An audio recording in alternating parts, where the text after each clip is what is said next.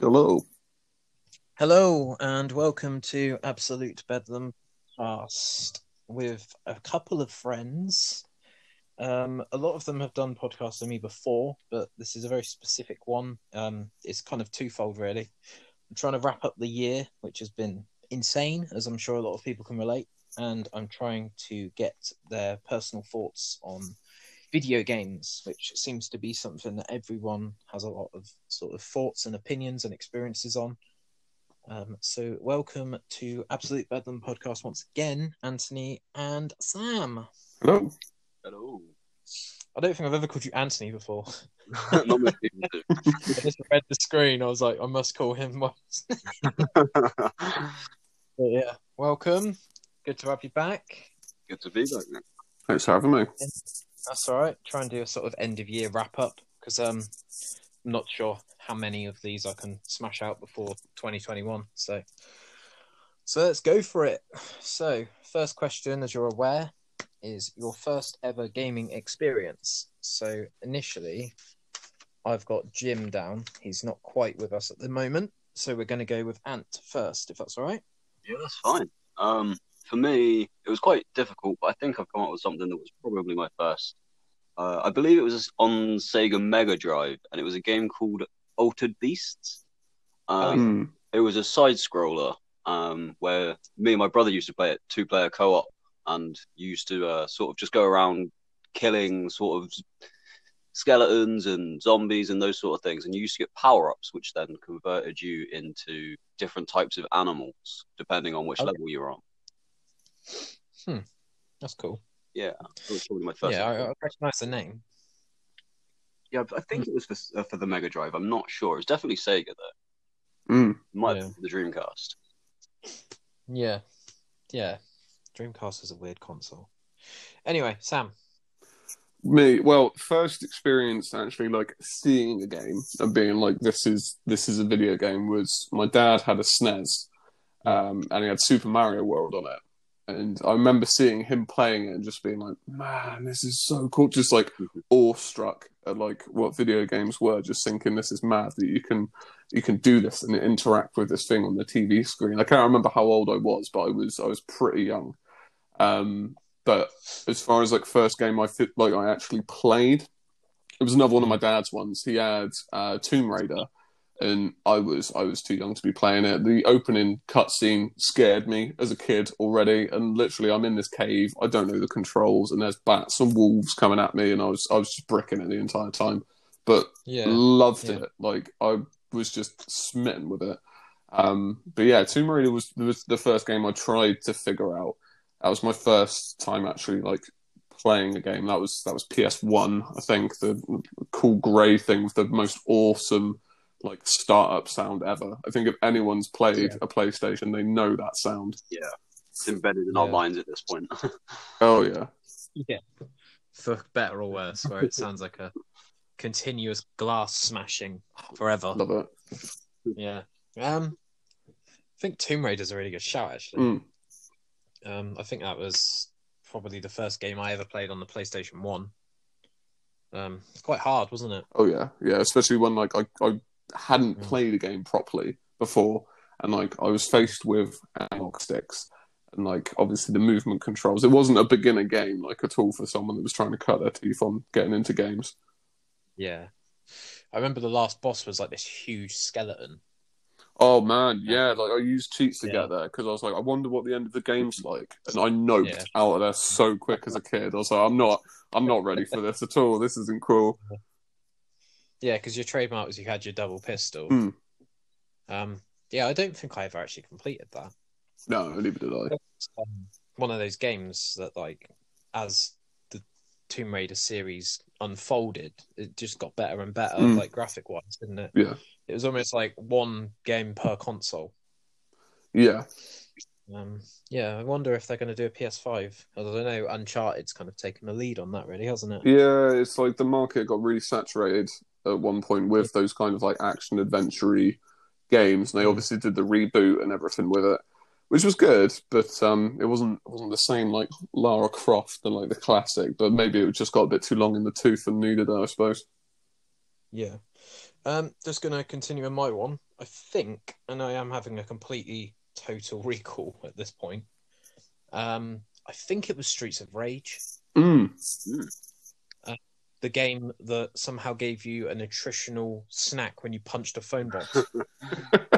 Or like garbage chicken, you would like punt a trash can and Yeah. get a whole chicken out of it. Or a burger or something. that was it, yeah. And I remember it was a side scroller, like you said, Ant. Yeah. It just you go from zone to zone, you beat people up, and then you go from another zone. And I remember, I don't know how I'd managed to do it. It was like a sort of like a limit break in Final Fantasy where I'd called in like an airstrike from the police. Oh yeah. Like fucked up like 4 people in a row, and I was like, I am a god. It's just, yeah, there wasn't an awful lot to that game, but it was very, very hard at certain points. It was like I remember playing it, and it was like the fire breathers and the Wolverine lookalike dudes. You just had to spam your power moves out, and there was no legitimate way of beating them. Another game that's definitely worth a shout out is Wipeout. Mm. That was a PlayStation 1 game that I think's completely dropped off now. It was like you're driving a spaceship. And I think the only evolution from that game really was Pod Racer, Star Wars. Yeah. That was a hell of a game because it had like a really cool soundtrack, and I was like, wow, I can actually do 2 things at once. Like I can listen and I can play a game at the same time. Mm. All sort of been thought of properly and all that sort of stuff, and it was really cool to do both. It was nice to have like a soundtrack to actually go. Yeah, I think F-Zero was similar to that. It was a similar sort of game in vein as well, but the music made it feel like you were immersed in it, especially with F-Zero that was on the N64. Sorry, not N64, the SNES. And the graphics were, 16-bit, and it looked awful, but you still felt like you were there because you were immersed in the sounds of the music and, everything else that comes along with it.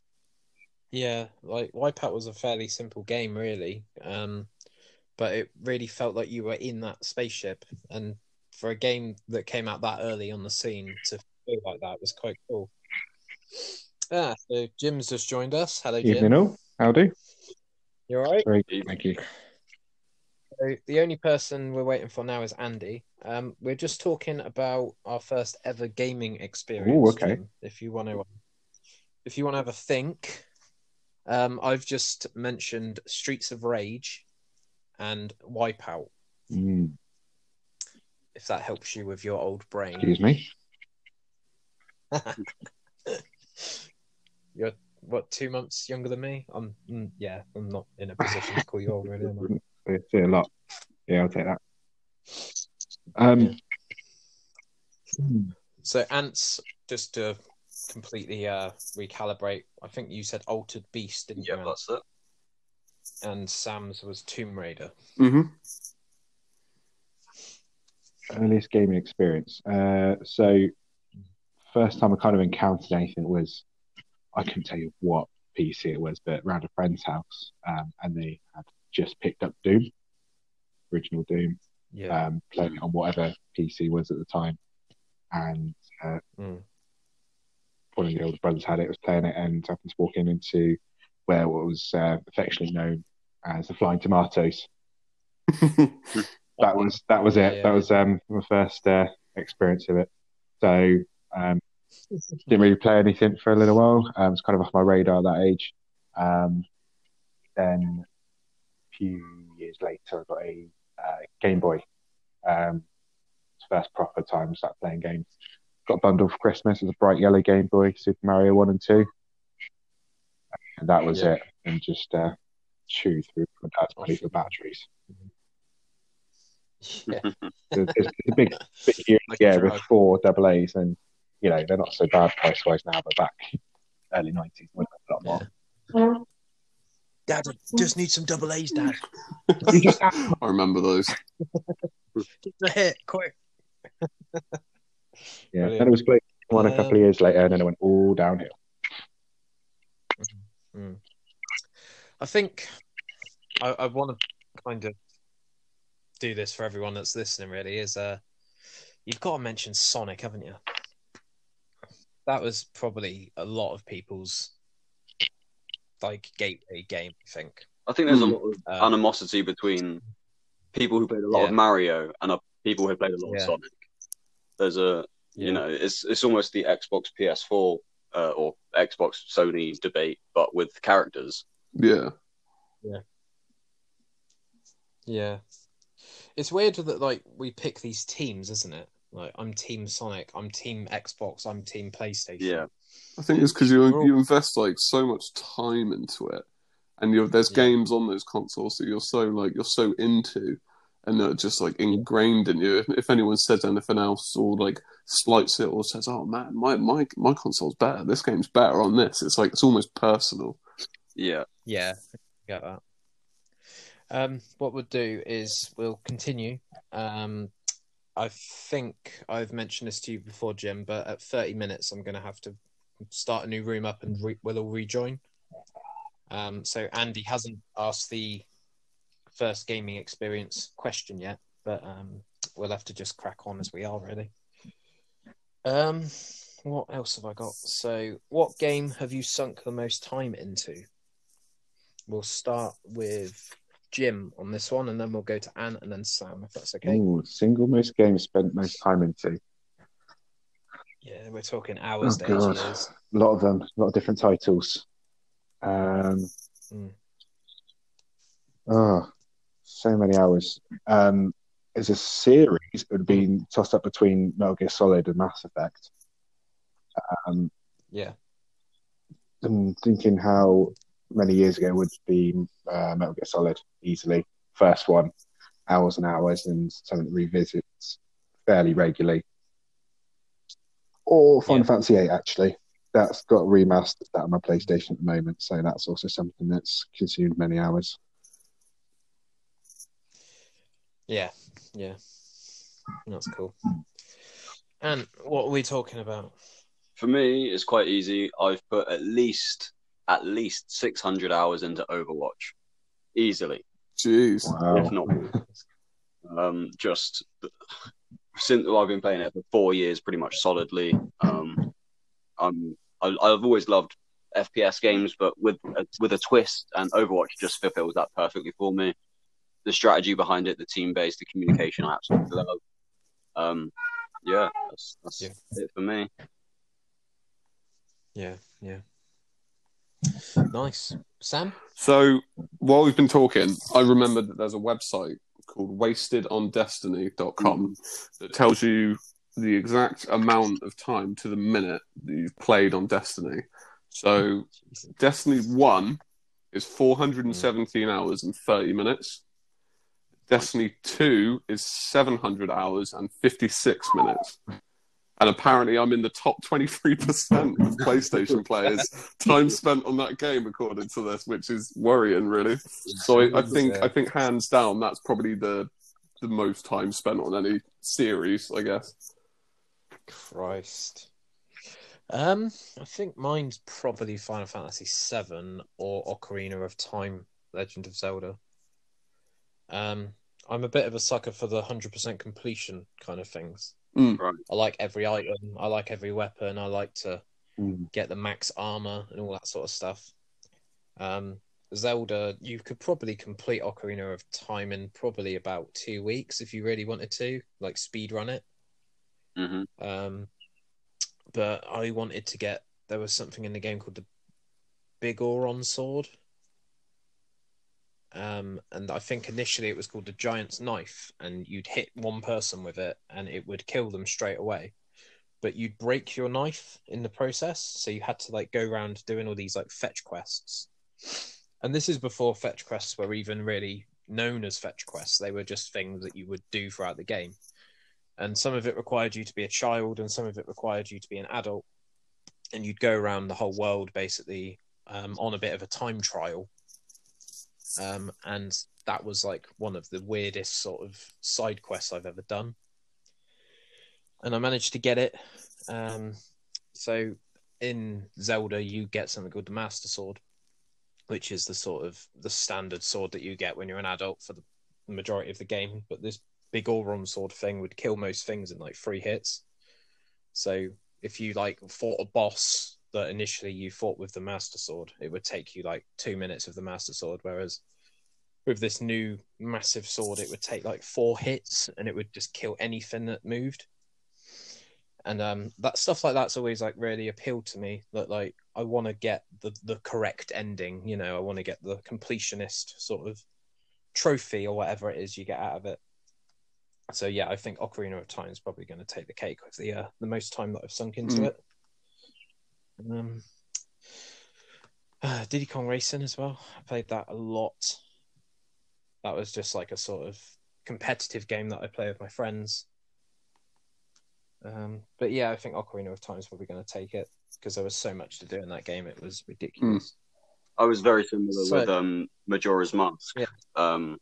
The Fierce Deity Mask is the last mask that you don't need to go for at the end of the game. Yeah. But if you do go for it, it's a lot of effort.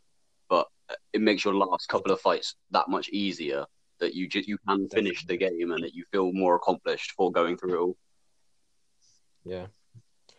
I've actually got a game coming up in a bit that mentions that exact thing that you've just mentioned, Dan, of just making the game so much easier to complete. I'll cross that bridge when we come to it.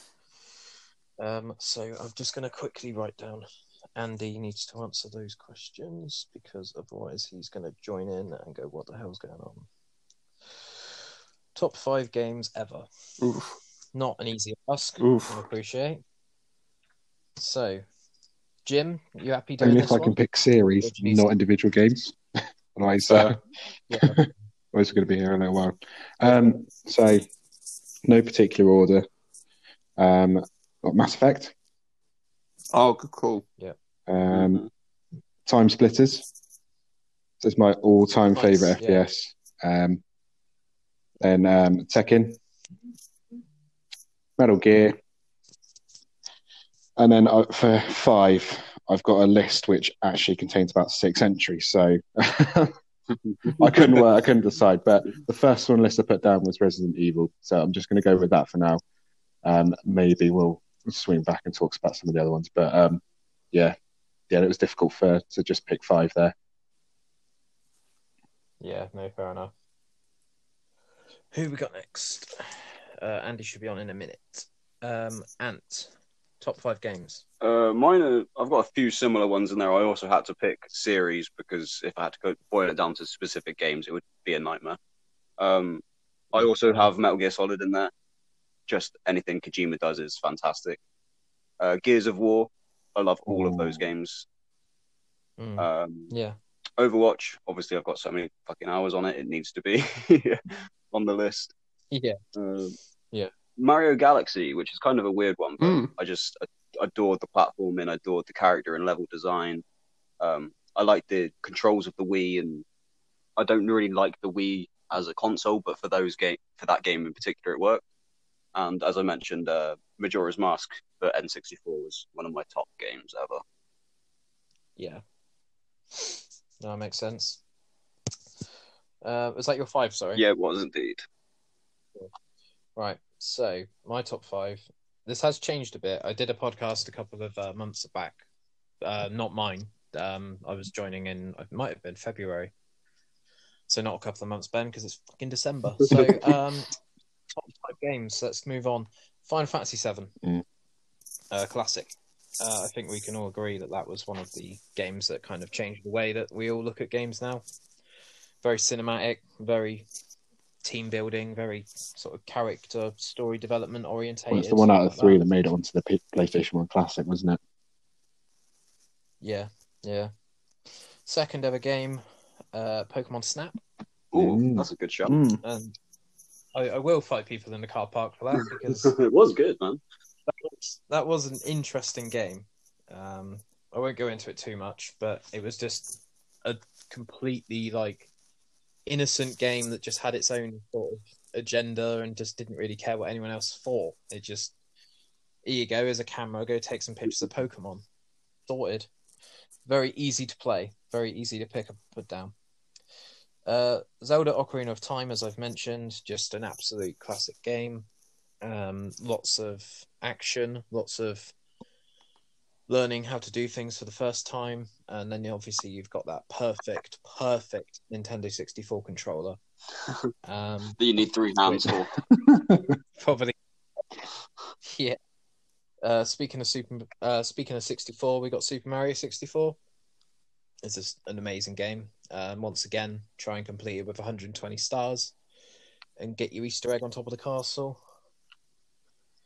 What else we got? I think that's 4. So my final top 5 is a game that I've recently bought on the PS4 as a PS2 remaster, which is called Onimusha Warlords. So this is quite a hard game to explain to people that haven't played it, but essentially you're a samurai, and you just go around fucking up demons. It sounds a bit kind of Resident Evil-y when I explain it like that, but it's not that scary. It doesn't really have many jump scares. And I've managed to complete it. Obviously, I knew what I was doing. I managed to complete it on PS4 the other day in 6.5 hours. I did think when I played it, I thought that when I played it on PS2, I thought there was a bit more to it.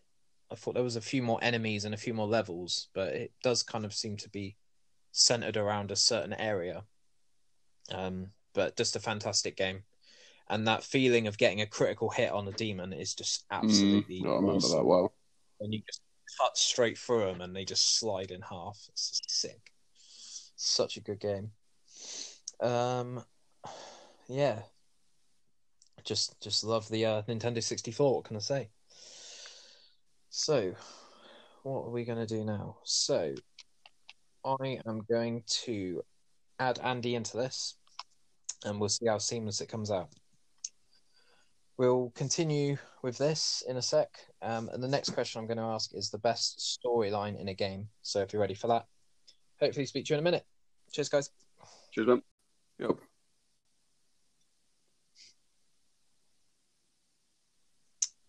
Welcome back. Who we got? We got Ant, we got Sam, we got Jim. Can we get Andy? If we can get Andy, I think I'll unlock some sort of Xbox 360 achievement.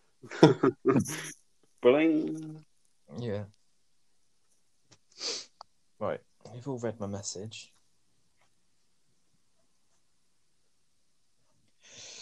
Welcome to Amateur Hour with Ben Garbutt. Oh, don't forget, I've got my top 5 as well, Ben. Oh, sorry. Yeah, I'm gonna try really hard not to go into a tangent. Oh, we got everyone. Hey. We got everyone in the chat. I think we have. Oh my god, I'm going to shout out the window. Right, Sam, continue with your best 5 games. Sorry. Right, so tangent, but it's going to be similar to you other boys. It's probably going to kind of come down to series as opposed to individual games. Yeah, it's in no particular order, and they're not necessarily like the greatest games or ever had any critical acclaim.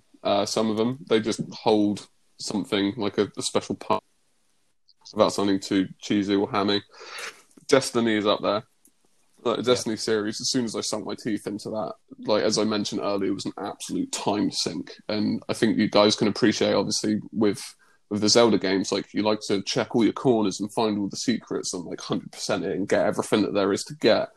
And this was just one of those games that was just packed full of stuff. Granted, there was some times where it was lacking on content a little bit, but it soon picked up. But Destiny is up there.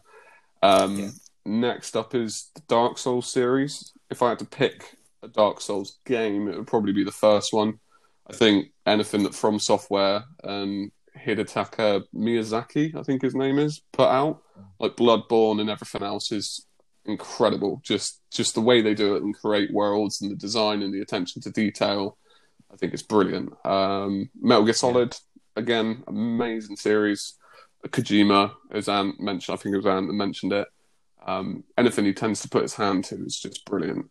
He's got such an interesting way of working games and like breaking the fourth wall as well, like fighting Psycho Mantis and having to like plug your controller into a different port and stuff. Like as a kid, that blew my mind. So that kind of stuck with me as being one of my top ones. Call of Duty, probably Modern Warfare 2, just because it was. I know it's memes you see all over the place, but it's like getting home from like school or college and just all the guys being online and just like having the best time and the most toxic lobbies you have ever seen in your lives. Like it's just made memories, so that's why that game sticks. And the last one is a weird one that I don't think many people have heard of. That's not me being a hipster or being like, I've played these games you've never played, but it was called Way of the Samurai. And it was a fairly minor series on PlayStation, and it was just a role playing thing, and it appealed to my inner weeb, and I loved it. And again, it was like a really immersive thing. Like the first one had like warring clans and stuff, and you had to like pick a side, or you could pick like straight down the middle, and there was like a million different endings, and you had to collect or forge all the different swords and stuff, and just loved it. And again, that was one of those ones that just grabbed a hold of me, and I sunk a load of time into. But I'd say those are my top 5. Nice. So Andy, welcome. What's it like having kids? It's fun, isn't it? Absolutely. So, if you want to make a note of this, mate, I've got some questions. So, a lot of us have answered these questions, so no pressure. First ever gaming experience, what got you into this world? What got you sort of breaking your teeth into it, sort of thing? Yeah. So, my first ever gaming experience was in a computer shop in Weymouth that I think is where Boss Minis used to be very recently. Down near the library, and it was a shop called Granby Computers, I think, if anyone was around back then. But anyway, back in the day, it was they had a computer set up in there with my mum was in there buying a PC or something, and me as a kid, having not got a games console or anything, was in there and saw the original Abe's Odyssey going on. Oh yeah. And just then spent about 3 hours standing in that shop while she decided what computer she was going to buy, and then managed to convince her to buy Abe's Odyssey for it, and then played that solidly for about 3 years. So I got a lot of love for that. Whilst you were in the shop? Were you sitting in the shop the entire time? Got a job. But cool. Yeah, that was amazing. I'd never, my family was quite strict. Like when I was a kid, I'd never had like any kind of games console, Game Boy, anything like that. So it kind of blew my mind when I first played that. That makes sense. Andy, what have you sunk the most time into game wise? Oh, it's either going to be a Dark Souls game, probably Dark Souls 2, or Fallout 3. I'm pretty sure Fallout 3 I clocked somewhere close to 400 hours on it. Man of culture as well. But yeah, Dark Souls 2, I did a few new game starts on that, and just put a lot of hours into that as well. I had a lot of love for that game.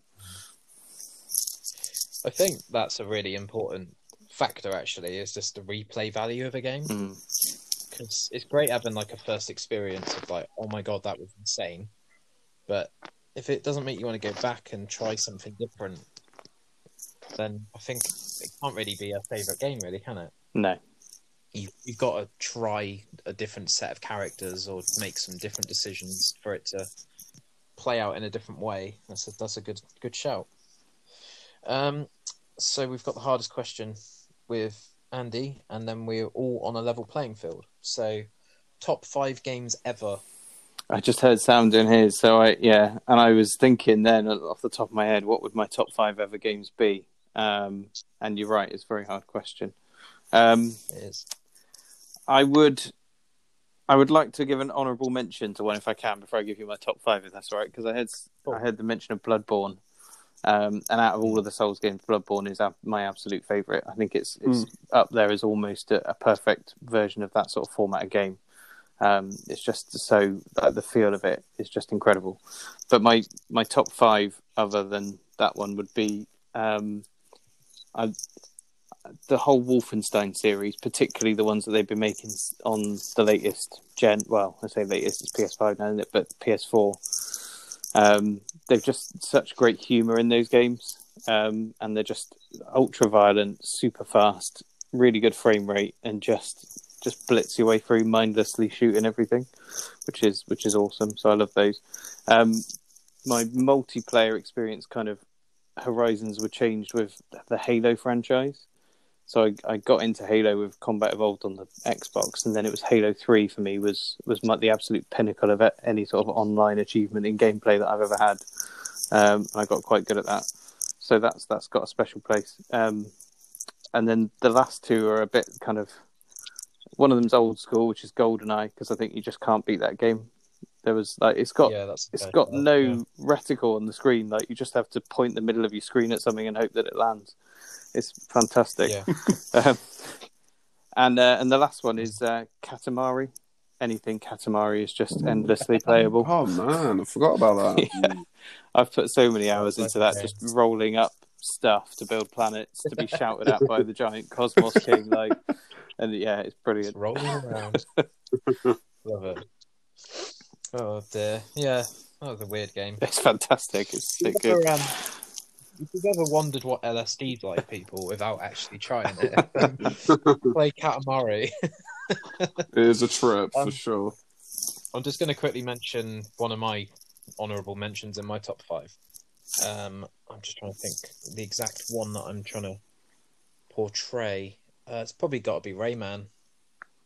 Yeah, I remember thinking this game's hard, and I remember learning different skills at the end of different worlds, and there was one where you could hang off a ledge, and I thought this would have been so much easier if I could just do that from the beginning. Yeah, I think that got a lot of flavour from Rayman. Got a lot of flavour from Mega Man, whereas each level you'd completed, you got the new sort of power up, as it were, to work on your next level. I remember his little fanfare. He goes, "Yeah!" Just puts his 2 fingers up. It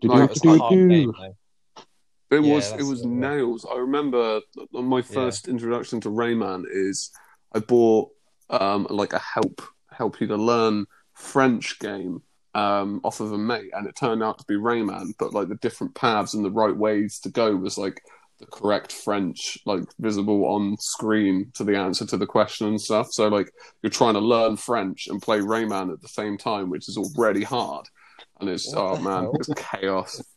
It didn't help, by the way. I didn't learn French. No, it's a good idea. You just raged both hobbies at the same time. I just hated both of them by the end of it. Yeah, hate Rayman and sod French and sod Rayman. Yeah, both jog on. Brilliant. So we've got the next question, which is best storyline in a game. Obviously, this is a hard one. It's probably going to be your top 5. So we'll start with Jim on that one, if that's okay. Can I say no? I don't know what I'm going to pick. It's really difficult question. Really difficult. It is a difficult one. Yeah. I'm kind of just looking at the list going, they're all amazing because that's why they made the list. So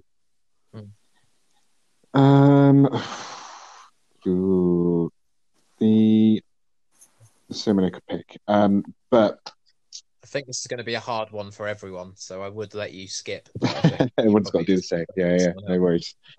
I think I'm just going to have to go with Mass Effect, the sheer scale of it and the choices you've got in it. That really is one storyline throughout the series, which is just completely, I was in both feet first. Just completely engrossed. It's something I get back to regularly and, still in love with it. So, I think instead of going through all my other potential answers for this and that, I'm going to go with that. We're going to go with Mass Effect.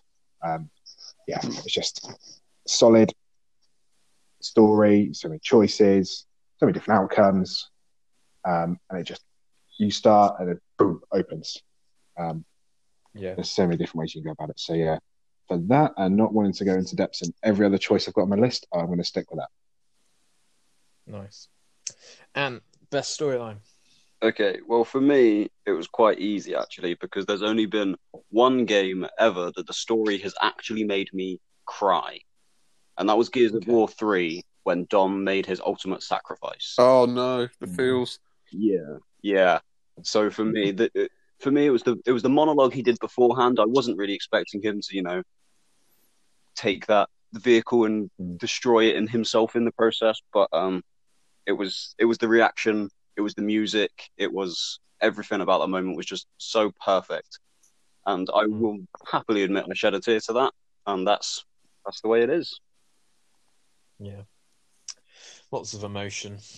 I think, yeah, like, spoiler alert, but like when Final Fantasy dropped the bombshell that Ares wasn't gonna make it, I was just like, wow, they've actually thought about this. Yeah, just brutal. I'm just happy that I didn't level her up because. Who's next? Sam, best storyline. So I think I'm going to agree with you a little bit. Like I've got a couple. Like Final Fantasy VII was a big one. I think that was the first time I played a game where it was so story heavy, and there was so much of it. It wasn't just like a mechanic to move the game forward. Like the game revolved around the story. That was incredible. As far as like a more contemporary one, Red Dead Redemption, or the Red Dead games in general, I think are exceptionally well written. I think the character development in them is astounding. Like it's just like playing a film. Like I found myself playing it and wanting to keep playing because it's like watching a TV series. You want to watch the next episode and see what happens and where it goes. And it's just so dramatic. But I've got to give an honourable mention to BioShock. I think people overlook BioShock, especially for the twists in the first one, and just how immersive it is. Yeah, I'd say the contemporary would probably be Red Dead for me, but as far as old school goes, it would be Final Fantasy VII. Yeah, nice. Yeah, I know Andy's a big fan of BioShock. Yeah. Yeah, nice. Andy, what's your best storyline? BioShock. No, seriously, that's the first BioShock game. Like just the whole. Yeah. I mean, the setting. You know, if you're going to write a story, having like an undersea city that nobody knows about, where some crazy utopian madman has created this undersea universe, and you've got these huge monsters roaming about with little girls. Following behind and stabbing people with syringes. Like, you don't have to do a lot to be able to write a good story around that. But the way they did it was fantastic. And like you said, the twists and stuff. Yeah, I think storytelling wise, for what is actually quite a fairly linear game, like it relied heavily on having that brilliant story, and it was just a fantastic game. Yeah, it was a good game. I enjoyed that a lot. Right, it's just me. So, best storyline in a game. It's got to be Ocarina of Time. Legend of Zelda. Really felt like you were developing the story, you know, based on your own decisions. Going through all the temples, learning all the extra songs on the Ocarina, meeting all the Gorons and all the Zoras and the Dekus, and just everything had its own sort of place in the world. Flying around on chickens, you name it, Zelda can probably do it. Getting on a Epona and just riding around on a horse for a bit, pretty much whatever you wanted. And then at the end, you had this huge boss battle, which was Ganon, which was just ridiculous. Just there was so much to that game, and I genuinely remember having recurring nightmares about those bloody re-dead zombies where they just jump on your back and start humping you and shriek at you when they see you. Yeah. Oh god, mate, that game messed me up big time. I remember saying to my dad, I can't do the Shadow Temple, you're going to have to help me, because there was these massive spiders that just suck you up off the floor.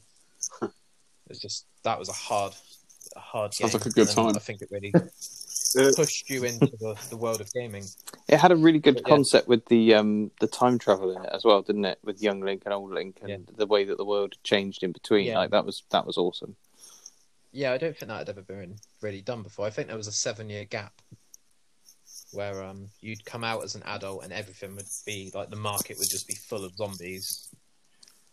Whereas you go back in time as a kid and everything's all happy and, you know, blue skies and all that sort of stuff. But yeah, it was a really, really decent game, and I felt that had a lot of potential for future games that came out. I think that really 3D Zeldas have led to what we know as open world games now, because as much as Ocarina of Time and Majora's Mask are very linear, you have to do one thing before you can go on the other. The way they're built, it makes you feel like you are in control of that world, and it is your world. Yeah. And without that sort Yeah. of navigation of the world and being able to go off and find your own things and play the game how you want to play it, I think that's what led to, like new things coming out like Cyberpunk and what else. Yeah. Yeah, there was little bits in Zelda, like you could learn a song called the Song of Storms, and you could go into certain areas and play it, and the water would rise because it would rain. Mm. And it's just like, who the hell thought of that? That's incredible. And it would like help plants grow, and it would unlock secret areas, and you'd get secret items and all that sort of stuff. And I think you've got like scarab beetles, and you'd let them go, and they'd build like lily pads when you returned as an adult, and you could go to like secret areas and behind waterfalls and stuff. And it was just like, Jesus, this is a lot of there's a lot of stuff to find in this game. I think there was just like a certain ingenuity about games that came out primarily on Nintendo that just had these little things that, like you said, kind of paved the way for more open world games. Like the success of those games made people think, oh, okay, maybe we shouldn't be afraid to try this and put it out. But I think there's just some magic in like the Japanese studios. It's the same with like Kojima. Just like the ingenuity in his games and stuff. There's something about it. I've never played a Zelda game. I feel like listening to you guys, I'm heavily missed out as a child by not playing these games. Yeah, there were certain bits in that game that really genuinely made me want to just quit gaming forever. But I was only like 12 years old, so I thought I'd probably give it a go. Good old water temple, even. Water temple. So the boss for that was yourself. Oh yeah, it was just Shadow Link, and he'd know moves that you knew. I have heard legend of this boss. The actual temple was quite hard to navigate as well, so a lot of people mentioned that because there were certain bits where you had to make the water rise and you had to make the water fall. Right. So it was all about that puzzle, which is actually something that I really miss with that Onimusha game that I was talking about, because that had some seriously hard puzzles associated with it. And some of them were just sort of, you get like a slightly extra, a better bow and some extra arrows. But some of them are like actually mandatory for you to progress the storyline. And there were a few times where I had to Google how to do certain things because I just. Oh man, I'm glad it's not just me. I was literally like begging my parents to let me go on the family computer. I was like, I need to use the internet. I need to find out how to do this. I've got to get through. All saving up your pocket money so you can buy the strategy guide. Yeah. Oh man, strategy guides. Yeah. Nice. So we've got the last question, guys. So 2 games you're looking forward to coming out. So we got Jim. Cyberpunk, eventually, whenever it does come out. And at the moment, it's going to be the Mass Effect remaster for me, 100%. I am all ready to do this all over again in high def. Yeah, easy choices for me. Easy choices.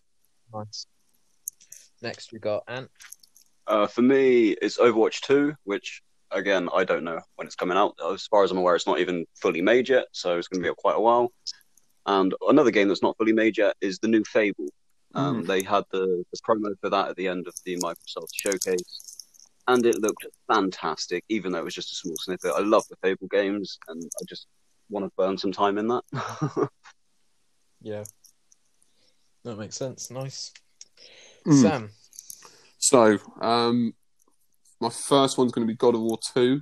I know technically it's going to be somewhere else down the line chronologically as God of War games go, but as far as the kind of reboot that they did, like I loved the first one, really like what they did with it, and it left me wanting to see the next one. And obviously there's been teasers and stuff coming out for that one, so I'm really excited for that. And being a From Software and Miyazaki Dark Souls fanboy, Elden Ring. There's been so many things and like online theories going on like about this and when it's going to happen and what it's going to be. I don't think there's any kind of clear image of it, but I'm excited just because it's made by From Software and because it's Miyazaki. I know it's going to be good, and I just need that like Dark Soulsy, Bloodborne-y like thing in my life again. So I'm really looking forward to that. Yeah, that's cool. Nice one. So we got Andy. Oh, it's a tough question. I very much am in the same boat as Jim around the new Mass Effect reboot and the Cyberpunk. I went to EGX Eurogamer Expo last year and got a live demo by one of the developers in one of these ones where you go sit in a room with a load of people and they play through a chunk of Cyberpunk, and it was pretty astounding. And that was well 2 years ago now, because it was this year we didn't have an EGX. So I hope they've come a long way since then. But you did have people clipping in like NPCs loading with their arms out to their sides. Oh, the old T-pose. Even so, it was still. Yeah, and like floating up the stairs next to the character as the devs running around. But it was still amazing despite that. So yeah, looking forward to that one. I think the only other game I've really got my sights on, and this is probably a little bit left field, but is the Hogwarts Legacy game that's due to come out. That looks pretty awesome.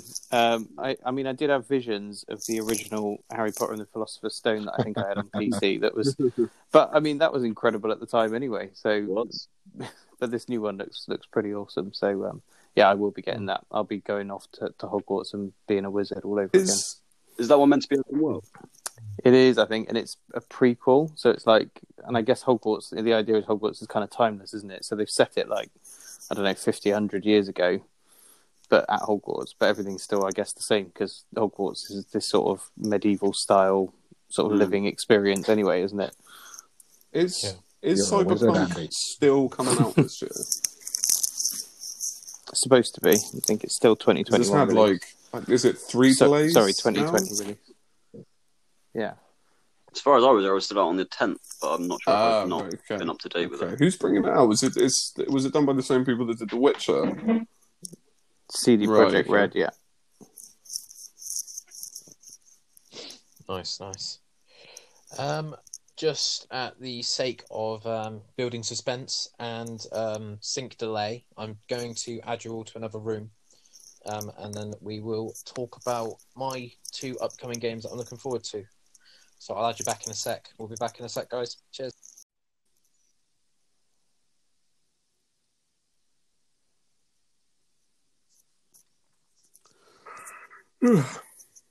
Oh dear. Sorry. That's all right. We're going to pass that down the line now. Yeah. I've got to ask, Ant. Yo. I think I remember seeing you play before in Weymouth. Did you used to play in a band with a guy called Billy? Oh, I did indeed. I knew it. Yeah, I've seen you play before. It must have been Fins. It definitely would have been Fins. Yeah, most probably. Yeah, it was some kind of metalcore thing, I think, at the time. Yeah, it would have been. Yeah. Yeah, Sam and done a podcast with me. If you want to give it a listen, we can. Yeah, that's cool. I got so many on my list. I keep finding new podcasts to listen to. You've given me the bug now, Ben. Yeah, I've been told by a few people that they've started listening to everything everywhere. But yeah, just gonna wait for Jim, and then I'll drop the bomb.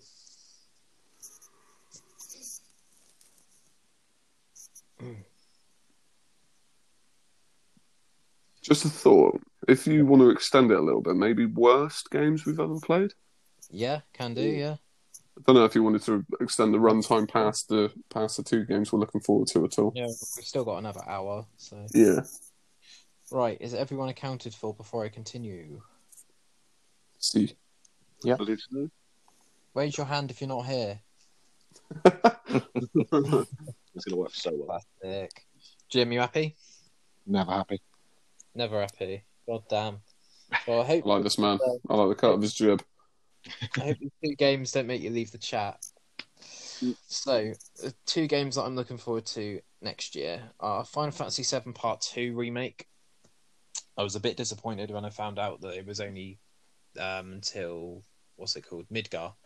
For Final Fantasy VII Remake on PS4. I think they're going to do like Phase 1, Phase 2, Phase 3, and that will just be how it gets released in like chapters, which kind of makes sense. Yeah. Otherwise, you'll just have delays upon delays upon delays, and nothing will ever come out like this Cyberpunk game that you're all talking about. Probably going to have to check that out, because it sounds like a lot of people are looking forward to that, and I've not really heard of it. There's a big old hype train. Yeah. Yeah, that's why I'm not jumping on it. No, I'm trying not to. I'm trying not to. So my second game. Don't worry, it'll find you. No one's mentioned this game yet, which I'm genuinely a bit shocked at, really. So it's going to be the new GTA. Oh shit! Yeah, figures. So yeah, none of you have mentioned GTA. Which, you know. Oh man, now I remember it. I want to change like all of my previous answers. So To be honest, you GTA, could do a pod on GTA. Oh, Yes. you totally could. Yeah. GTA 5, when did that come out? Because that's been sort of riding the DLC wagon for the whole time, really, hasn't It it? must have been Mm. 2011 or something, 2012, I imagine. 3 Jeez. generations of PlayStation at some, isn't it? Yeah, it is. Yeah, It was 17th of September 2013. Wow. 2013, yeah, I wasn't far off. Yeah, What a game GTA 5 was. Mm. it was Yeah, ace. fantastic. I think a game that size, that much pressure, would have been really easy for them to mess that up. But it kind of just fitted really well. And obviously you had the three characters and you were switching in between their lives and their storylines and stuff, and it just seemed to really work. Mm. I remember playing GTA 3 probably before I was meant to, Oh man, same. and just like setting a load of people on fire and going on rampages and just Flying tank cheat. kicking a noose. Oh or yeah. something. Flying tank, yeah. Dropping speedboats on the motorways. Unlimited ammo. Just absolutely insane game. But yeah, that's all the questions I did have. So Sam's just suggested, if we've got time, people. What do you reckon, Sam? Just worst game, singular. Yeah, there's got to be one that sticks out in everyone's minds. So is everyone happy to do a worst game? yeah, I've got one. Yeah. Oh, I think for a second, yeah. We'll start with Andy if he's already got one. Jim, if you want to think of one, you'll go thinking. next, if that's all right. No, No? I'm still thinking. God, this character you're playing in the podcast world is very believable. Right, Andy, worst game ever. Let's go. So it sticks out in my mind because of how terrible it was. So it wasn't hard to think of. I can't remember how I got it. It might have been a PS Plus free download once upon a time. But so the slight backstory and the reason I downloaded it in the first place was it was made by Devolver, which I think is the same lot who did Hotline Miami, which is a fantastic set of games. Mm. And I was sucked in by that and thought, oh, well, this is going to be brilliant. And downloaded this game called Hatoful Boyfriend. Oh Yeah. no. I know. Sounds this like game. someone's played it. Oh no, yeah. Go But on. that was literally the worst game I've ever played, and I know it's a satire, so I feel like I'm being a bit harsh on it, but it was completely terrible. I played the whole thing all the way through just to find out what happened. But for anyone who hasn't played it, the premise is there are a lot of like Japanese style kind of role playing boyfriend girlfriend type games out there that are just sort of very soft and fuzzy, and you're just meant to kind of like that they're like text on a screen with pictures, and it moves through the story. And this was that concept of you like playground kind of getting to know somebody and getting your first boyfriend, but every character in the game is a bird.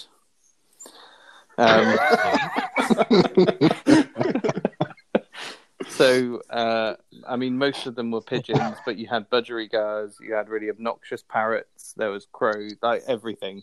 And the story follows that traditional kind of like, right, you start seeing somebody and then you're like going out one night and you get like turned over by all the jocks, beat you up in an alley, and then this happens and like all this terrible, like cheesy American high school style storyline, but every character is some form of bird or budgie or whatever.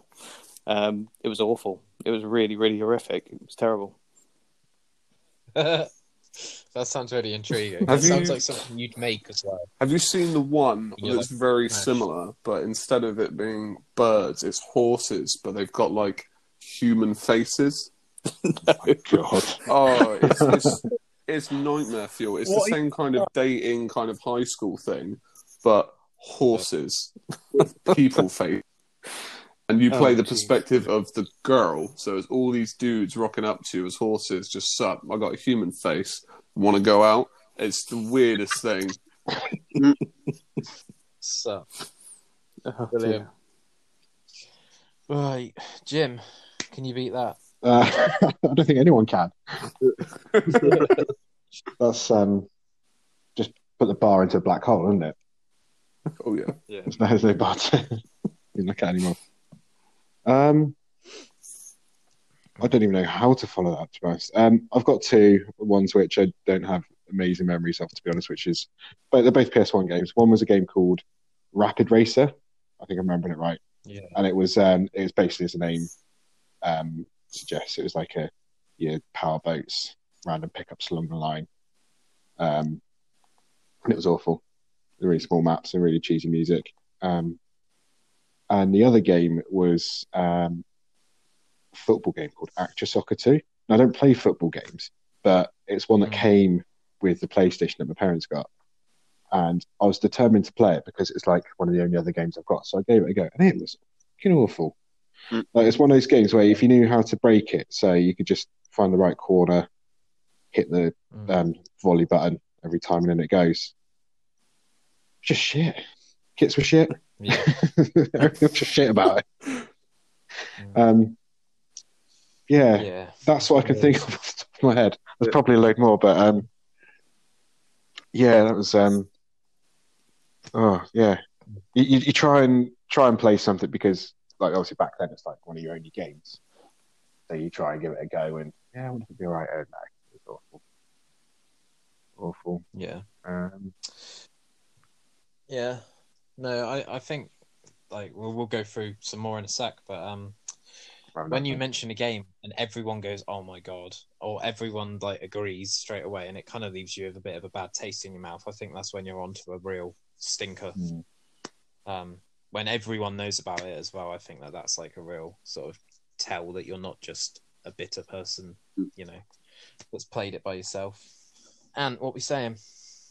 Well, for me, it's probably I've played a lot of superhero games in my time, and Fantastic Four and the Silver Surfer film came out. I was quite young, and I even knew the film was shit then.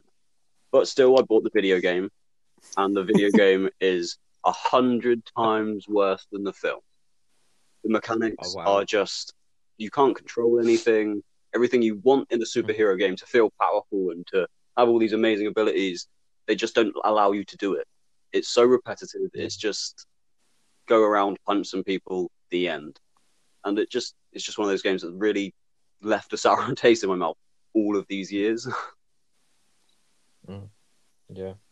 Sorry, just going to butt. That's just reminded me of another worse one, which was definitely bad. It was the Transformers movie game. Oh man, I remember that. That was trash. When they try and turn films into video games, it just doesn't work. Yeah. A lot of the time.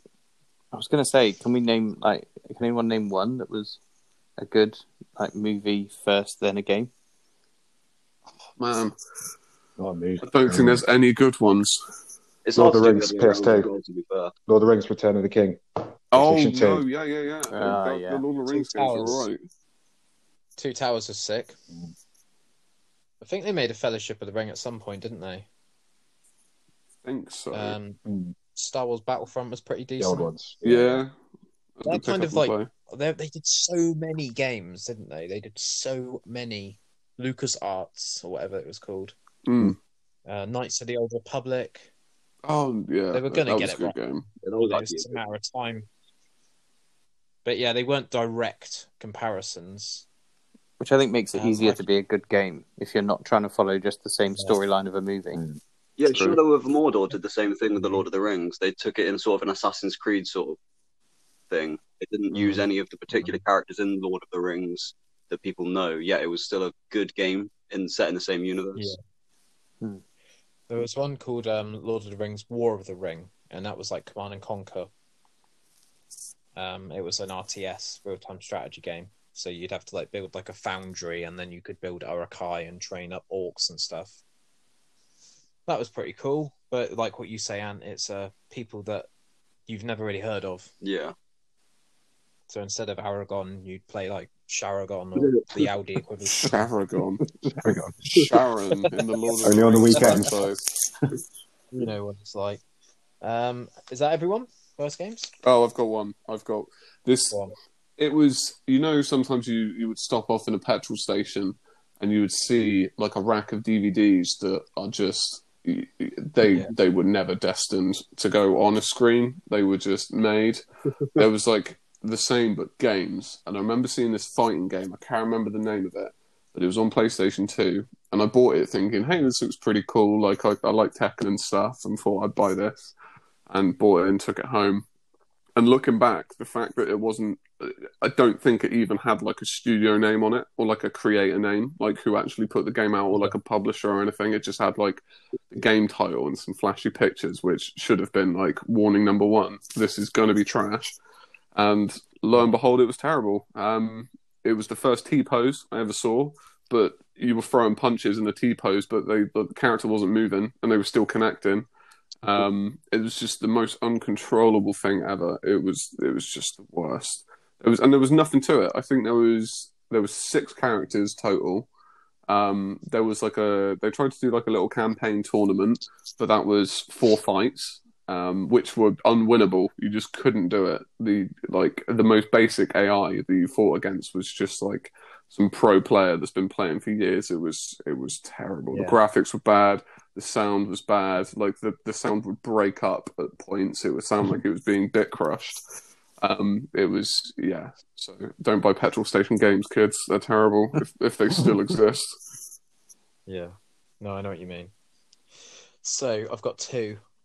Most recent one I've played, which I kind of love in a weird way, but I just can't play it for long periods of time because it just gets my blood pressure so high. I Am Bread. Iron Bread. I Am Bread. I loved that game. I loved it. It's so difficult. Guess what? It's so frustrating. Guess what that game Oh, is that where you lure a slice You of are bread and you flip a around? piece of bread. And you're flying around kitchens and You need to get into a strapping toaster. yourself. Yeah, the goal The of thing the that game is- is to become toast. Yeah, the thing that annoys me, and obviously it's going to be a blanket statement, is the fucking controls. Yeah. What did you play it on So then? L2, L1, R2, and R1 are your controls. I played it on PS4. Oh, so were you literally I- like controlling corners of the bread? Yeah, Exactly that. Oh man. yeah, that's exactly it. If you go in water, you instantly fail. If you land in like a pile of ants, then you lose your edibility. It's a very unique game. It sounds very thought out But to me. I I can't see can't. how this is a bad game. I can't play it for more than 5 minutes without actually wanting to smash my front room up. Surgeon Simulator it's is quite exactly funny. the same for me. Surgeon Simulator it seems very simple. Yeah. Simple. You have 2 hands, perform surgery. It's very simple surgery, but the controls are deliberately annoying. Deliberately don't do what you want them to do. Yeah. I think I Am Bread really lent into that though, because they had different race. They had like modes, and there was a race which you're a bagel and you're flying around the obstacle course. You're obviously a giant wheel, aren't you? When you're a bagel. Mhm. And there was actually a rampage mode where you're a baguette and you just go around smashing the shit out of everything and just yeeting your way across the floor. And there was also a zero gravity mode where you've got like a rocket strapped to your piece of bread, and it was just weird. But I quite liked it in a way. But actually physically playing it, I can't get past the front room. It reminded me of Octodad when I played it. Oh, I've seen that. Yeah. The Dadliest Catch. The deadliest cat. Yeah, it was a brilliant game. But again, it's like, yeah, you got all the bumper buttons, like, and the triggers are the controls of all the different octopus limbs. Mm. Yeah. Yeah, the whole premise of I Am Bread is there's a guy who's seeing a psychiatrist who thinks the bread's come to life, and obviously it has. And like each episode, each like level of the story was him slowly descending into more and more madness, and then it gets to a point where the bread's at the petrol station following him around, and it like blows up the whole petrol station. Just like, what the hell is this? This is weird. But Need to yeah, play this. become toast. That's your life goal. I think it's on the PS Store for like Oh free. man, that's £3 well spent. Yeah. Let me know Yeah. what you think. Let me know what you I'll think. leave a review. My all-time favourite worst game though is Parappa the Rapper. Oh, that ain't a bad game. Come on now. Yeah, that's a good game. You dance in it? Is that the whole thing? I can't really remember. I just remember being like, "What the hell is this? Are you a dog?" Yeah, it's like a dog sort of thing, and as far as I'm Yeah. aware, you have to. It's sort of like a Guitar Hero that you have to Yeah. press. I think it was PS1. Yeah. Rapper the Pup. Yeah. And you had to press like X, triangle, square, whatever, in time with the beat, and he would say certain things depending on if you got it on time and stuff. But yeah, Yeah, it was just Yeah. like it was just a beat match just rhythm reminds game me- on it. yeah, Yeah, it just reminds me of like Dance Dance Revolution. It's kind of like its So, precursor. like, Yeah. Kind of set the thing In for all those Weymouth. kind of games. Yeah. In Weymouth, we've got a huge amusement area near the pavilion called Alley Gardens. And I remember like going in there and there'd be these absolutely insane dancers that would play like Dance Dance Revolution. And they'd pretty much play the game all day, and they'd just be these like flawless like people with, stylish moves, and they like trying 100 like Guitar Hero when you're trying 100% Yeah. complete something every note. And I just think, what the fuck are you doing? You just want to come off the I mean, podium. kudos for channeling But, like yeah. that amount of time and effort into that. Because, like, I will admit, I've seen some Yeah. people do it, and I'm like, it is impressive. It's like it's a feat to Yeah. do it on like the hardest. Both Yeah. of the panels going at the same I time. think- Yeah, it kind of ties into that meme where it's like nobody. Mm. Craig, I 100% completed Daft Punk. Just like, I know that you've learned something, but What's why? going on my CV? Like, what's driven you to? Yeah, it's just weird. But yeah, Parappa the Rapper. I can't really think of any others. I'm sure there's other games out there that are intentionally bad, but Oh, what's that one where you've got to like Yeah, that might climb? be. You're like that guy in the pot, and you've got a sledgehammer. Oh god, yeah. getting over it. Yeah, that's it. That one is just rage-inducing. What's that guy called in the pot? Is it Demacules or something like that? Yeah, Diogenes, that's it. So yeah, your whole thing is to climb a mountain using a sledgehammer, and ooh, yeah, I've seen a lot of YouTubers smash their monitors up playing that. One of the ones that's worth noting, if you are gonna go away from this, is Markiplier. Oh, what him 'Cause playing? I think it, he yeah. actually launched his chair across the room. But yeah, I don't want to play games like that, because that's literally the whole purpose of them, isn't it? Is to like drive you to the point. And there's like a narrator on that as well. It's Yeah. like, calm down, guys. That's it's just a it, game, yeah. and you're just like, what the? Getting over it with Bennett Foddy, whoever Yeah. Bennett Foddy is. Body, Yeah. that's it. Yeah. He designed Getting Over It on a game called Sexy Hiking, Oh god. which was like level design gone wrong. Right. And it was like, I'm just going to build this massive tower out of like pop culture references and Oh, stuff. he did Quap as well. Oh yeah, yeah. I think that game kind of ties into the fact that there's a bit where he says in Getting Over It, he says everything's fresh until you press refresh, and it's just about the stuff that we leave behind. I thought that was quite a sort of symbolic game, really, because you find yourself like going through the levels, and you're in like a certain area in a certain era of the world or whatever, and there's like a front room, and then you're on like a scaffolding building site, and it's about how we can just kind of fly away from it all and just move on, really, I suppose. But yeah, it's a decent game, but I wouldn't play it if I had a short temper. No, for sure. And there was also the snake, wasn't there, which that's like Snakes and Ladders. It would take you straight back to the beginning, and you'd be like, yeah, you probably sunk like 3 hours into the game.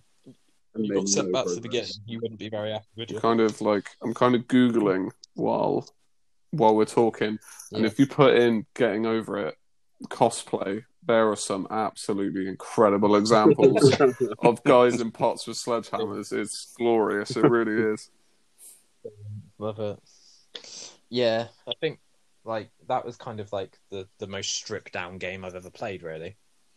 It's just you, a sledgehammer, and a mountain, and that's it. There's no skill tree, there's no character development, there's no storyline. There doesn't need to be. Here's a slide, climb up it, get to the top, complete the game. Credits. Make it sound so easy. Yeah, it's really not. But that's just the premise of it, really. So, is there anything we've missed? Is there anyone want to sort of right their wrongs or?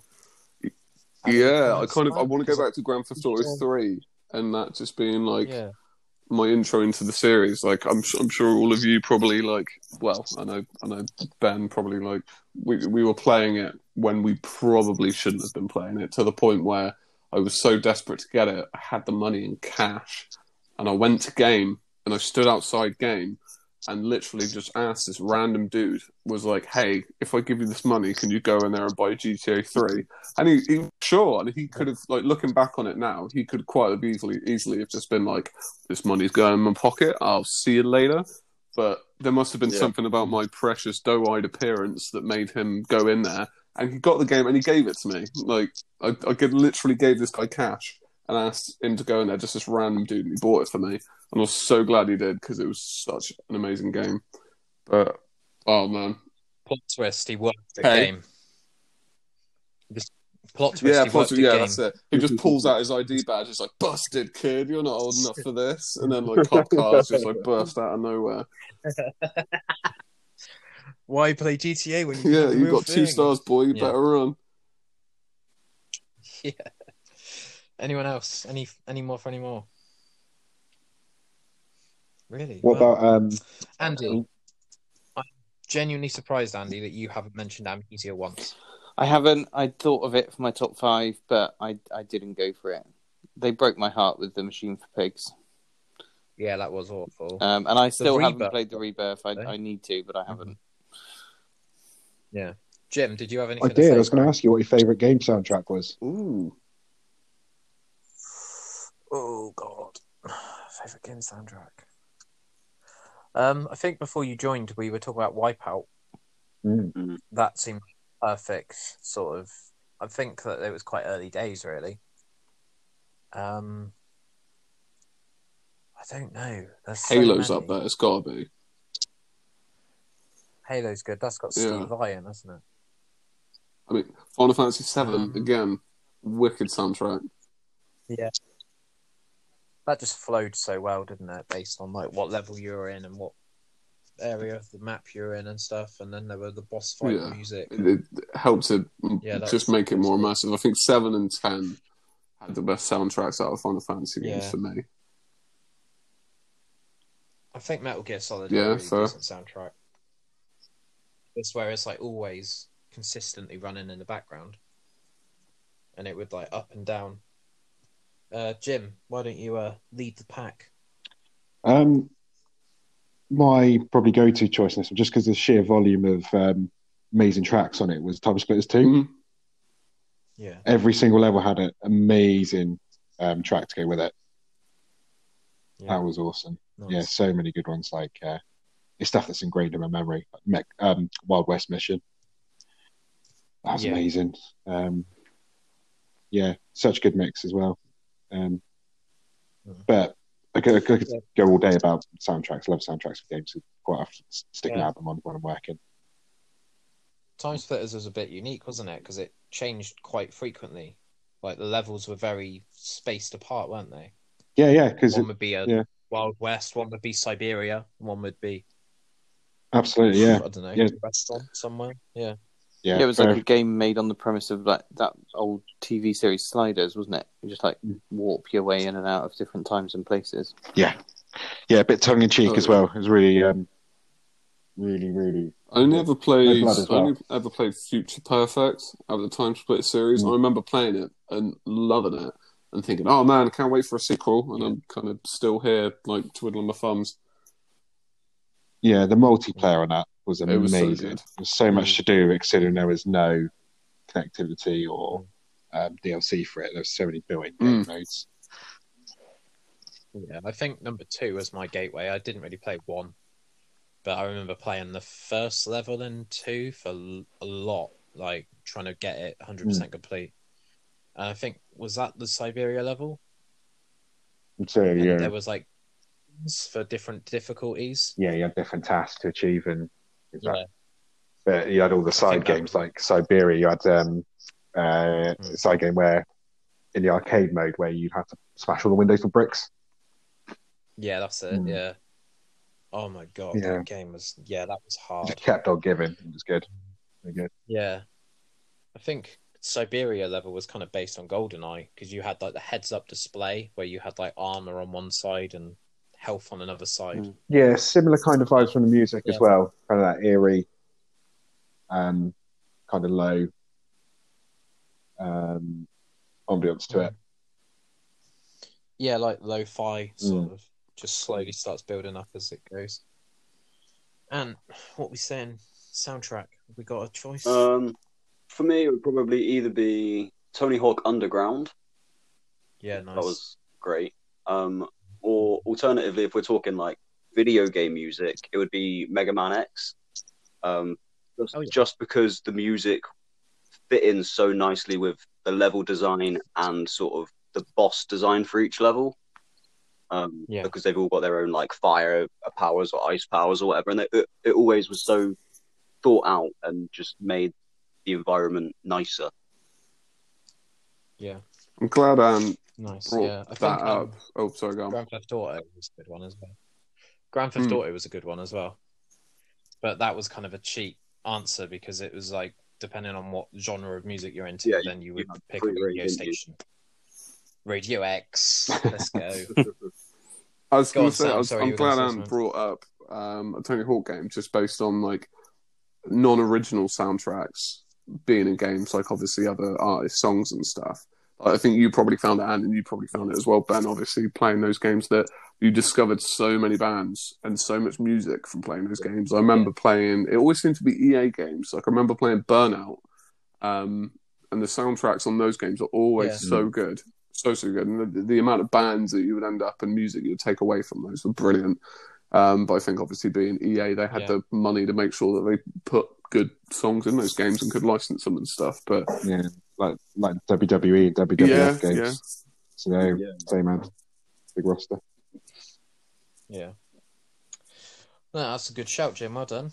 What I'm going to do is I'm going to just quickly end this one, and I'm going to have some sort of end of year wrap up. So as far as I'm aware now, the video game thing's ended, but I just want to have a quick chat with all of you, if that's all right. Nice one. I'll add you in about 5 minutes, all right? Cool. Nice one. Hello, welcome back. Hello. So, new segment, new topic. I'll explain all in a sec. But, the sum of it really is just what a weird year. Yep, definitely.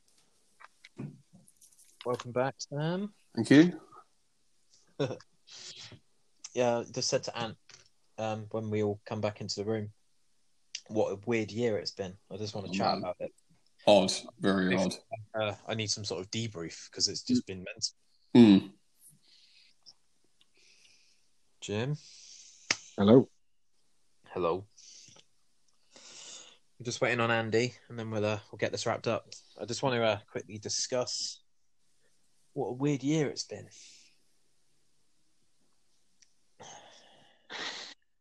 Yeah. If anyone needs therapy, then now's the time. Oh man, I think everyone's going to need a dose of that. Yeah, just a little bit. It's been tough. It's been a very, very weird year. Oh dear. What's that? That was my cat. Yeah, sorry. They really don't want you to have anything, do they? No. Oh, on a podcast. Personal space, fame, food. Well, yeah. Anything you've got, we'll have it. Oh dear. Are you staying here or are you going out? You're just going to stare at me. Give me cheese, father. I demand grated cheese, he says. What we'll do is we'll get started on this end of year debrief thing. If Andy joins, then he joins. So yeah, I think we were doing all right this year up until March, and then it all went to hell. Yep. Had our first lockdown. I genuinely thought that I was in some sort of film for a couple of months. Didn't think it was real. Had to work from home for a considerable amount of time. The lines were blurring. Obviously spending more time with my girlfriend than I've ever spent in my entire life with anyone. Kind of make or break, really. And I think a lot of people went one way or the other with lockdown, in terms of like exercise or just allowing themselves to become this final form and eating everything in sight. So, Andy, we're just talking about this year, really, just in general, as a couple of sentences, really. I like to think of myself as Donald Trump, and I'm trying to, what's the word, address the nation. Not that this podcast is going to my head or anything. But yeah, it's just been a weird, like the first lockdown was odd, and I made a decision to go jogging once a week, and I stuck at it, and then I decided that I could actually afford to do twice a week. It's all about discipline, really. If you want to start exercise, you've got to hold yourself accountable and not rely on other people, really. And now I've got some Gymshark tops in my wardrobe, and I'm doing better than ever, really, with it, which is awesome. But kudos. A lot of people, thank you. A lot of people went the other way and started eating more custard creams than they could physically hold in their house. I did that anyway. You did that Lockdown, no lockdown. Custard creams are smashed. Lockdown or not, I'm eating everything I've got. Nice.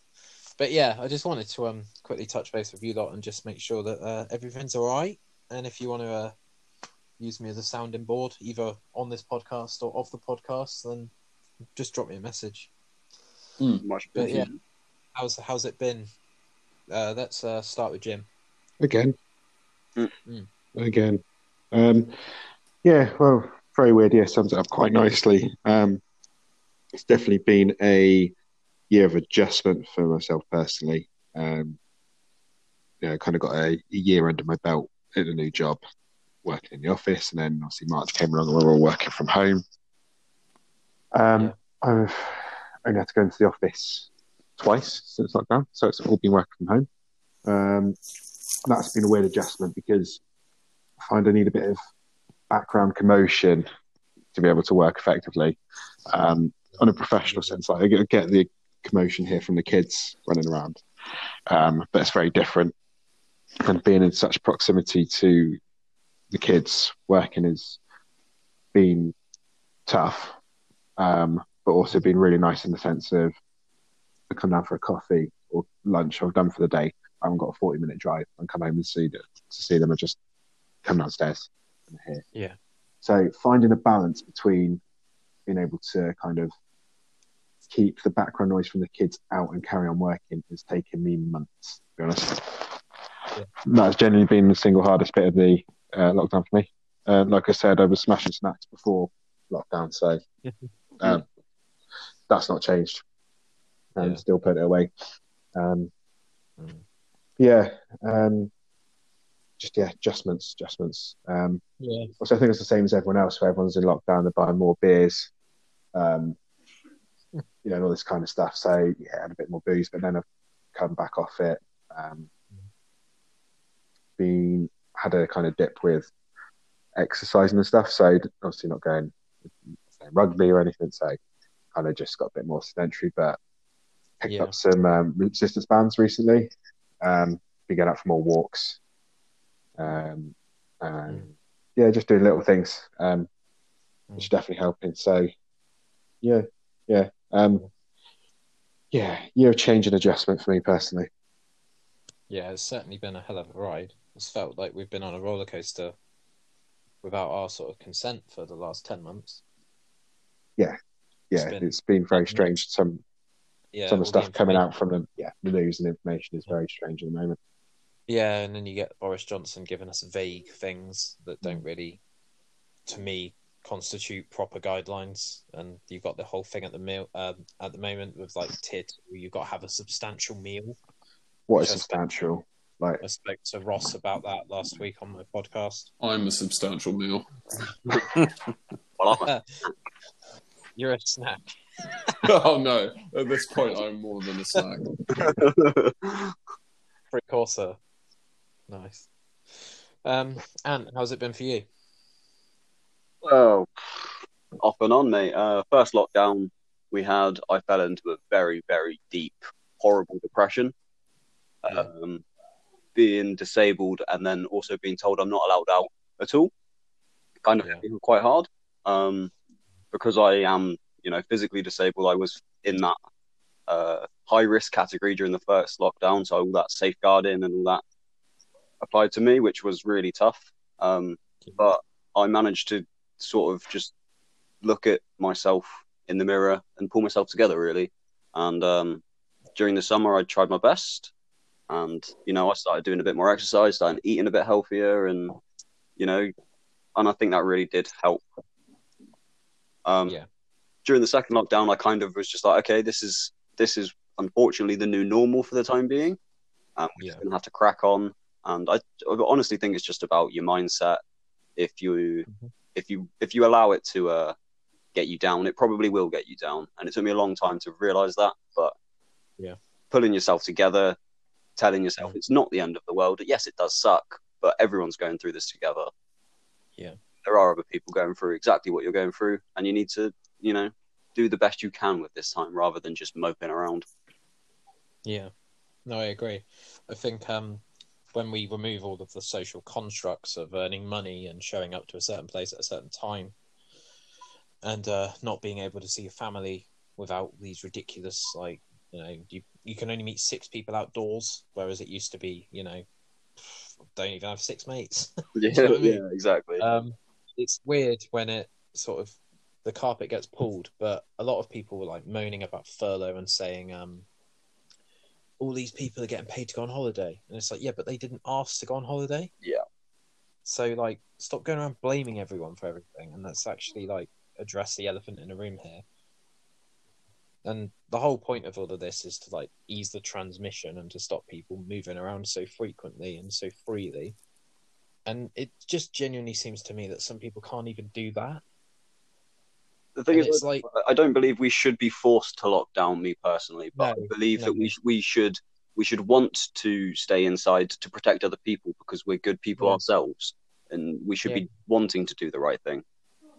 just like wearing a face mask, like how selfish are you that you decided that that's not something that you're going to do for some reason? Like, Yeah. just do it. Like, do you know what I mean? Like, just get on with it. And you see these pictures of the the Spanish flu epidemic in 1918, and everyone had a mask on back then. So why can't people do it now? Yeah, it's just the world's kind of mental. Isn't it? Everyone thinks that the rules don't apply to them. Entitlement. But it's definitely It if is. you check yourself before you wreck yourself, so to speak. It You are in charge of your own destiny, really. Especially if you're let loose, like we have kind of to an extent this year. Obviously, you can go to places, they might not be open, but you can go to them. But eventually it got to a point in like April with me where I wanted to do all of these things, and it got to a point where everything was getting stopped by COVID. Like every single chain in that link was, everything stopped, basically. The whole economy stopped, for Christ's sake. Yeah, me and my missus in January had a massive list of everything we wanted to do in 2020. Yeah. And by mid-February, obviously, we started to get the news. And then by, as you know, March, all of 100 gigs that we planned out for the year had all been cancelled. Yeah. Every trip that we had planned had all been cancelled. Yeah. And it was just a stark change from night and day. No, definitely. Sam, how you been getting on?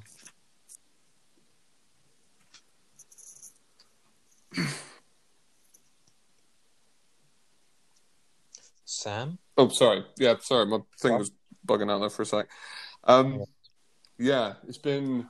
It's weird because I probably had kind of a year under my belt in a new job. And as soon as the furlough thing kind of came around, it was all a bit like, oh man, this is a novelty. This is cool. I'm getting paid to have time off. And the first couple of weeks, I was pretty, I was pretty happy. It was pretty cool. I had free time to like do music stuff and just hang out with my family and everything. And as time went by, I think the novelty kind of wore off, and the kind of realization of how serious things were kind of set in. And I'm very much the kind of person that I like my space. I like being able to recharge my own batteries and being stuck in the same place. Like, I love my family, don't get me wrong. But I just needed my space to like recoup and think, do my own thing sometimes. So I found that quite hard. As far as the exercising thing, hats off to you, Ben, because I tried doing the running thing. I lasted about 2 weeks. Yeah. I am not built for speed. I am built for comfort. Yeah. But but so it sounds weird saying that because I'm a huge fan of the gym. Like I love doing like strength training and like strongman stuff. Like that's my jam. Cardio is the cardio. We don't do no running. No, don't do that. Yeah. But so again, like not having access to a gym was hard as well. Granted, yeah, you can do stuff at home, but it's similar to what you were saying earlier about the work environment, having hustle and bustle. It's odd not being in situ and like having that familiar motivation to do stuff and kind of transferring it to like a different environment was weird. So all in all, it took a pretty big toll on me because I was probably furloughed for the best part of 3 months before going back. And there was it was very ambiguous about what was going on, about if people were going to be let go and stuff like this. And I think a lot of people were in similar situations of worry and not really knowing what was happening. But I mean, yeah, it's easy to look at all the doom and gloom stuff. But on the positive side, I did use a lot of the time to be creative and write music and stuff and finish off some bits with my band. Obviously, just like sending files and stuff back and forth, and kind of hashing stuff out for once this is all over, and we can kind of plod back on with that. So I try to think of the positive takeaways from it. Again, with the second lockdown, I tried to be more proactive with that and not fall into the same hole. But man, I like to eat my emotions. I tell you, like the amount of food that has gone through me is incredible. But it's everything seems to be coming to like a new normal, if that makes sense. Yeah, I think with this vaccine on the horizon, hopefully it's not much longer. But like, I think that's something that I kept reading constantly was just remind yourself that this is temporary. But that's on the provision that it is actually temporary, not the rest of my life. Just time's become this really like self-conscious thing for me lately, whereas I think it used to flutter by and sort of everything was fleeting. But yeah, like saying to yourself every day that this is only temporary and then being told that you're going back into lockdown kind of counterintuits the other thing, really. And you've got a bit of a war with yourself. Like, is this temporary or am I just blowing smoke up my own arse? Yeah, you just have to, because it's one of those things that sometimes people won't do it for you. So you have to give yourself that positive reinforcement of it's going to be okay, like pat yourself on the back kind of thing. It's like, it's tricky. It's a weird one. Yeah. One thing I will say, which is me patting myself on the back a bit, is I would have never started a podcast if it wasn't for lockdown. It's something that I've wanted to do for so long, and I realised that I could do all of it on my phone, and I was like, right, let's do it now. Like, now seems like a really good time to like reconnect with people that I can't physically be with, and I've got so many people with so many interesting stories and just anecdotes that are just really interesting, and let's get them out there. You know, there isn't a certain element of this that you are putting yourself out there a little bit, but I'm not exactly going into much detail about specific things. Obviously, I've got a girlfriend, I've got a boy. I'm not really gonna, dedicate a podcast to talking about their specifics because there's nothing to do with anyone. Do you know what I mean? But I'm happy to talk about myself and all that sort of stuff. I mean, obviously, this has been born out of lockdown and not being able to see people. But have you got plans in the future to do this as a kind of like round the table, face to face kind of thing? Or I'd love to do that. I'd absolutely. That's probably like one of my dream sort of hobbies is to actually have like a room that I can go in and just chat with people, and we can actually. We could try each other's meal deals. Imagine that. We'll do a meal deal swap. That'd be incredible. Yeah. Yeah, no, I'd love to do that, mate. Because I've always been really collaborative, and obviously being in bands, you don't really want to do it all over Zoom. You want to do it face to face, don't you? And you want it to be like real. And like right now, I'm kind of potentially talking over someone, and do you know what I mean? Yeah. Like that face to face conversation is something that I think at one point I think we were quite close to losing that that face to face of people like typing lol on MSN and not even like moving slightly. Do you know what I mean? Yeah. It's like I'm dying laughing, lol, lol, lol, lol, and they're just there, blank expression on their face, dimly lit by the light off of the screen with a packet of Doritos in hand, kind of thing. Blow a bit more air out your nose. Yeah, that's it. Yeah, you just huff a little bit more. And Andy, how's it been for you? Well, for me, it's not really been that different, and I know how lucky I am to have had that experience. Yeah. I won't get into the detail of what I do, but I guess I kind of count as a key worker. So I basically, I've had to go to work every day, pretty much as normal. There were some days that we had on my shifts that were kind of allocated as training days, and those have turned into working from home days. But to be fair, we probably should have been doing that anyway. So, not massively changed in that regard. And that the like the way I work and what I do kind of does help to define the routines in the house with the family as well. So luckily then, like a lot of the stuff we've done has then kind of stayed pretty constant. It was just the pain of not having kind of the level of childcare and nursery and stuff like that we had during the original lockdown as much. But I definitely count myself lucky, and it's been really interesting to be someone who's still going to the office during this time and having a team of people who work with me who, you know, some of them have been shielding, some of them haven't been coming to the office or have been dedicated working elsewhere and stuff like that. So it's been interesting and different to kind of manage a team of people who are more kind of spread out and with different needs. But it's been interesting. That's for sure. Yeah, I've been quite lucky. I've been going to site, and I've been also mixing it with working from home.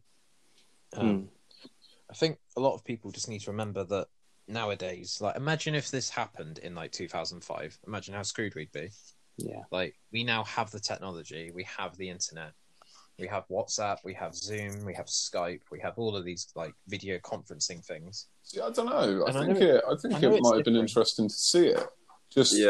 Based on, because there was obviously, I don't know what year it was, but there was obviously swine flu and stuff that went around. I don't think it was obviously as severe. But I think obviously the political and social climate has made things spicy, for lack of a better term, with everything else going on. It's kind of added to the pot. So I think 2005. I think we could have handled it. Granted, the social interaction and stuff might have been different, but I think situation would force ingenuity and would force things to come about. I think it would have been interesting to see. I don't think it would have been chaotic or as bad, maybe. Yeah, I get that. Yeah, I think being informed is a bit of a double-edged sword, really, because there are people that are literally like hard refreshing the BBC website every minute to see if anything's changed. Whereas if you don't have that, then you've kind of just got to make your own version of your situation and your own circumstances. And what comes of that is whether I was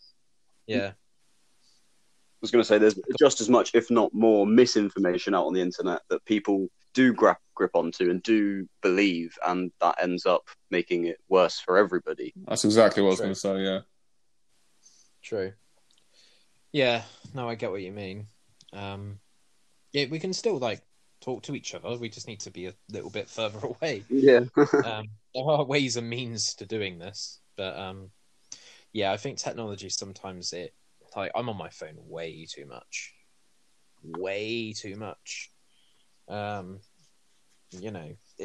It's about self-control. It's like habit now, isn't it? It's like you've placed this thing into people's hands that is like it's a source of like happy chemical, and you get hooked to that through whatever it is on your phone that you've got. It's something that just hooks you to it, and it is dangerous and can be dangerous. Definitely. Yeah, you get that dopamine hit, you get that endorphin. You can't, then time flies, like I say earlier. I'm quite conscious of it now, but I play games on my phone and I'm not even aware what the time is, and then I look at it and it's like 10 o'clock at night. I'm like, Jesus Christ, what the hell have I been doing? I'm sat in a dark room, like the PS4's turned off by itself because it's it's timed out. It's sick of being rejected. I see where I stand. Yeah. Oh, Ben, you playing Plants vs Zombies 2? Yeah, I'll just fuck off, yeah? Cool, nice, cheers. Didn't even want to be on anyway. Yeah, that's it. But yeah, it's been odd, but I think we just have to get the best out of all of the situations we're in, and it's easy to say that. I've been working the entire time. I haven't had to shield anyone. I don't know anyone that's passed away, but like, there's been a lot of people out there that have had this really, really hard ride. But us all coming together, really, you know, we need to make our community, I suppose, easier to manage. And we just all need a bit of accountability. I think that's ultimately what this is about, really. Ben for PM. Woo. Yeah, I know. Should be that difficult, should it? Stay inside. Yeah. It's like setting up a podcast, isn't it? That's it, innit? Like, yeah, mental. But there we go. But yeah, I'm gonna sign off there if that's all right. Try not to delve too into the negative, but it's hard when people don't want to listen. Mm. You listen to scientists, you listen to chief medical officers, and you're going, "Nah, I think I know this situation better." It's like, no, you don't. I'm really glad that I had my social media to find out about the fact that Bill Gates is going to put a chip inside me with the vaccine. So, you know, I feel really well protected by getting that information ahead of time. Good old Billy, he'll sort you out. Definitely. Right, has anyone got anything else to say quickly, or we Oh, just quickly before I forget, I'm going to have Andy on, because Andy's the only person in this room that I've not actually had on the podcast before. So I'm going to have him on in a couple of weeks, so that he can explain himself to us properly. Explain myself. What have you done, young man? Basically what this podcast is, just the interrogation. And the secret lawyer But building yeah. cases against us. This is all a ruse. That's it. Yeah, if that's it from everyone, then as always, feel free to subscribe. If you do subscribe, you'll get a new notification every time I upload, which is usually every Sunday night, consistently. Want to keep doing this in the new year. And I just really quickly, whilst I've got 4 people on this with me, just want to say thank you, because like I've just mentioned a few times, time is something that we spend and we can't buy and we can't get it back. And it means a lot that I've managed to do 10 episodes now. Just talking to people, getting their thoughts and viewpoints, and trying to sort of develop myself and keep in touch at the same time with everyone. And there's a lot of people out there that I'd like to have a chat with, and some of them have said, no, I'm not really interested, mate, to be honest. But, you know, time is of the essence and all that. So I do appreciate everyone listening and participating, because eventually I'm going to run out of guests at this rate. Just have to have regulars. I'm going to have to cycle through the 4 of you and just keep going. Ben, why are we talking about golf? I don't know anything about golf. But yeah, nice one. Yeah, as always, it's been a pleasure. Thank you. Thank you to everyone that's voiced their opinions on video games. I'm interested to see what you lot out there are thinking. So, yeah, just drop me a message or something like that, and we'll include you in the next episode if you want. But yeah, if you want a guest on this or anything like that, then feel free to reach out to me. It's Absolute Bedlam Podcast on Instagram. Feel free to drop me a DM or something like that. All right. Well, it's been a pleasure, guys. Thank you very much. Thank you, Ben. Thank you. Thank you very much. I'll leave you Cheers, to your Ben. busy lives. Enjoy. Take care. Thanks a lot, Ben. Take care. Cheers, man. Cheers. Bye.